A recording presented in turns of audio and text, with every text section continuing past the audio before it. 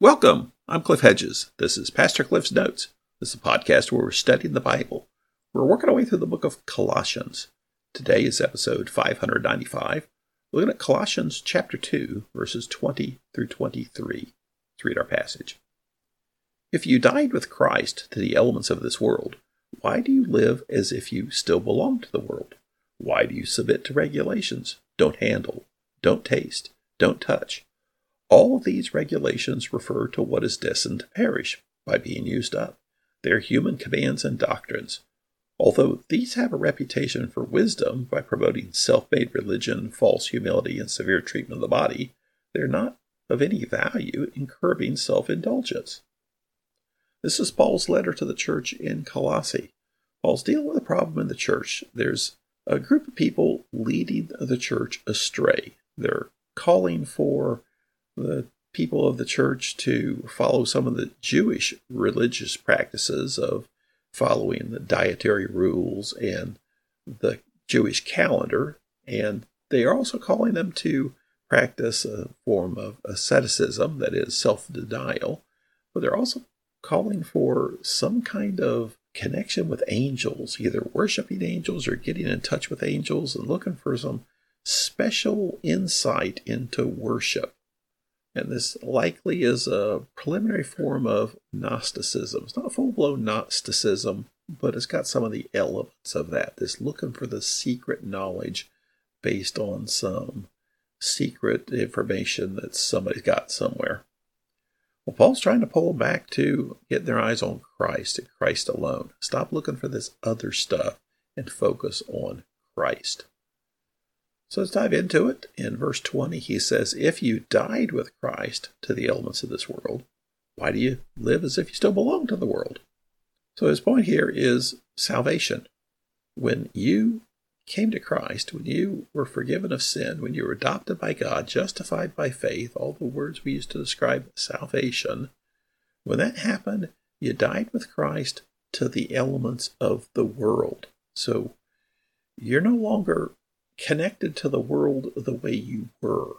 You're in a different place now with a different value system and a different perspective on things. Now, the elements of the world, we saw that back in verse 8, where he talked about the human tradition and they were following things of the elements of the world. There was some confusion over what exactly he was referring to. Whether he was referring to the basic principles of the world, the worldly system, or where he's really looking at more of a spiritual connotation, where some Jewish mystics believed the elements of the world were these angelic beings. It's hard to say really what he's referring to, but the context is you're looking at things which are not where you should be looking, that you should be looking to Christ, not these things of the world, even these spiritual things that are not Christ. So you died to that with Christ. But if that's the case, why are you still following that? Why are you still acting as if you didn't? And so it's kind of a rhetorical question here. It's, well, hey, if you've grown beyond that, why are you still there? Why are you still looking to these things that no longer matter? Then he asks, why do you submit to regulations? And he, in verse 21, lists the regulations: don't handle, don't taste, don't touch. So submitting to regulations, does that mean there's no rules? Well, there are rules. The moral code of things, what is basic right and wrong, that's all revealed in God's law as far as sexual purity and honesty and how to treat people and charity. There's still some rules there, but there's a difference between being obedient to God's standards and legalism. And legalism is easy to fall into because it's, well, in some respects it's simple. Just give me the list of rules to follow, and then I don't have to think about where God is and what God wants and what God desires, what makes me closer to God and more obedient to God. Just give me a list of rules to follow. I can do that without thinking. And that can be done without any kind of heart change. So legalism is easy to fall into. But we don't get closer to God by following rules. We are obedient to God because of the change in our character, the change in our hearts. As we know God better, we don't get closer to God by following rules. And here he specifically lists some rules in verse 21. Don't handle, don't taste, don't touch. And these are just the things they're being told to do. You can't do this, you can't do that, you can't do this, you can't do that, you can't eat this, you can't do a whole list of things. And their whole point there is to try and control the fleshly desires by building a series of rules. That's what the Pharisees did. They took everything that seemed to be a command in the Old Testament and then built a whole system of commands surrounding that if that's the line you don't cross, we'll put up a fence way beyond that line, so there's no way you can even approach that line. And Jesus criticized the Pharisees because of that. Their view was legalism. You please God by following rules. Real answer is we please God by loving God, and then we are obedient because we love God. Verse 22, he says, all these regulations refer to what is destined to perish by being used up. They are human commands and doctrines. So his point here is back to that comment about you died with Christ to the elements of the world. All this is referring to worldly things, dealing with the things of the world, what you can eat, what you can drink, where you can go, what you can touch, who you can hang out with. All these things are rules about the world, and that's all going to perish. It's all temporary. So it's a whole system of spiritual growth, allegedly, based on things that are temporary. And they're human commands and doctrines. That's all temporary too. Instead of being driven by the Word of God, which is timeless, which is eternal. Back to get your eyes off this other stuff and get your eyes on Christ. Get your eyes on God. Get your eyes on the Word of God. Now, verse 23, he says, although these have a reputation for wisdom, let's pause there. So the question here is Paul speaking sincerely or with tongue-in-cheek, with irony? It could be either way. It's hard to say. There's obviously no tone of voice to it. So he could be saying, these things have a reputation for wisdom. Essentially he's saying, it looks okay, this system. Or he could be saying, these things have a reputation for wisdom, big eye roll, air quotes, by promoting self-made religion, false humility, and severe treatment of the body. So I think it's more ironic, but with the points he throws out. Although he could be saying, if you just throw this system out, if you look at it, man on the street would say, hey, that looks okay. That seems reasonable. But then you look at the elements of it, and no, it's not reasonable. And then it's always that way with man-made rules and religion. Sometimes you look at it and say, well, okay, that seems reasonable, until you really look at it and say, no, it's not reasonable. So he says it's self-made religion. That is, it's not true. It's something made up. And he talked about that earlier. False humility. And that's where it's based on outward actions, not true heart change. It's fake. So false humility based on doing all these rules versus an actual change in heart. And severe treatment of the body. This is asceticism that we talked about earlier, the self-denial. Basically live in a style of self-punishment to where you can't have, can't do, can't go, can't experience anything because you have to suffer for Christ.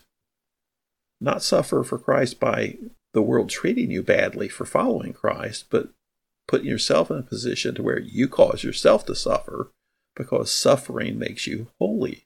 Well, suffering doesn't make you holy. You're holy by God working on your heart and making you more like Him. Now, sometimes when we do follow Christ, we do suffer.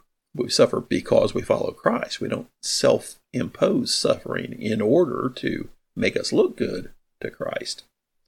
He says, these are not of any value in curbing self-indulgence. And we saw that earlier, this idea of conquering the flesh. He said, because these things don't affect the heart. They're just outward behavior issues. To conquer the flesh, that requires transformation. The churchy word is sanctification, the actual change in us that occurs through growing in our relationship with God. So all these things, he says, they don't work in what you think they're trying to do. You're trying to conquer self-indulgence, conquer the flesh so you can get to this higher level of spiritual being. Well, it's not doing it. One, you're looking in the wrong places. You're looking to man-made stuff and legalism versus looking to Christ. And it doesn't work anyway, because the only thing that does work in curbing self-indulgent fleshly desires is a change in heart brought about through the Holy Spirit. He said that they died with Christ with respect to the elements of the world. Now, too often, Christians are preoccupied with the world in two opposite ways, where we let the world become the marker of our spiritual transformation or spiritual development. One is we're preoccupied by the world by indulgence. That is, it's God's blessings are how well I'm doing, or the evidence of God's blessings. That if I'm doing really well, then obviously God is blessing me. And so I focus on indulging in the things of the world. Now, is it wrong to have something? No, it's not wrong to have things in the world. But if that's my goal, and I measure my spirituality based on how much I've got, well, that's wrong. Some people err that way. Some people err the opposite way. And that's what the people in Colossae are being called to do, is to separate from the world, to live a life of asceticism. We don't see the asceticism so much in our day, but we do see separation, where I'm going to live in a little Christian bubble, separate from the world, because I don't want to interact with anything of the world, lest it contaminate me and make me unacceptable to God. So I live in my little Christian bubble to stay away from the world. Well, that's an error also. Now, we are to be careful that we're not contaminated by the world, but we're also salt and light in the world to bring about some purification in the world by bringing the Word of God to those that need to hear it. Now, one thing, we were talking about asceticism the other day, and I thought later there's a question that may come up. What about fasting? Isn't that asceticism? No.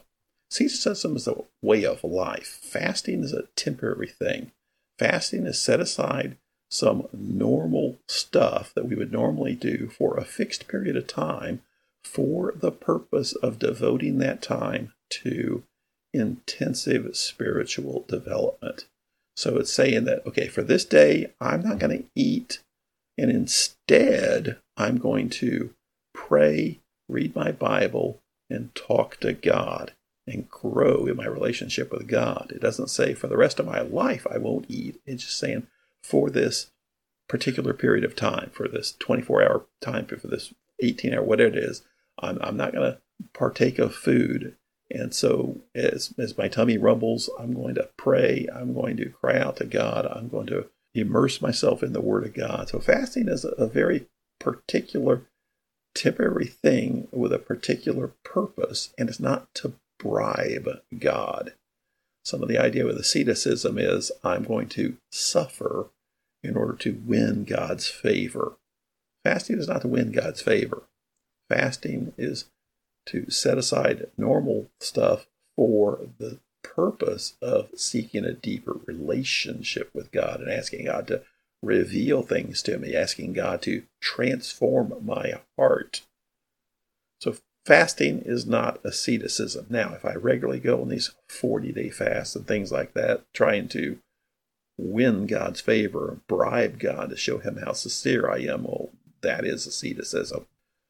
So Paul's laying out the don't fall into this problem. And this finishes chapter 2. As we start chapter 3 next time, he's going to provide the solution. Okay, instead of doing this way, I'll show you what to do. Thanks for joining me. Join me again next time as we continue working through Colossians.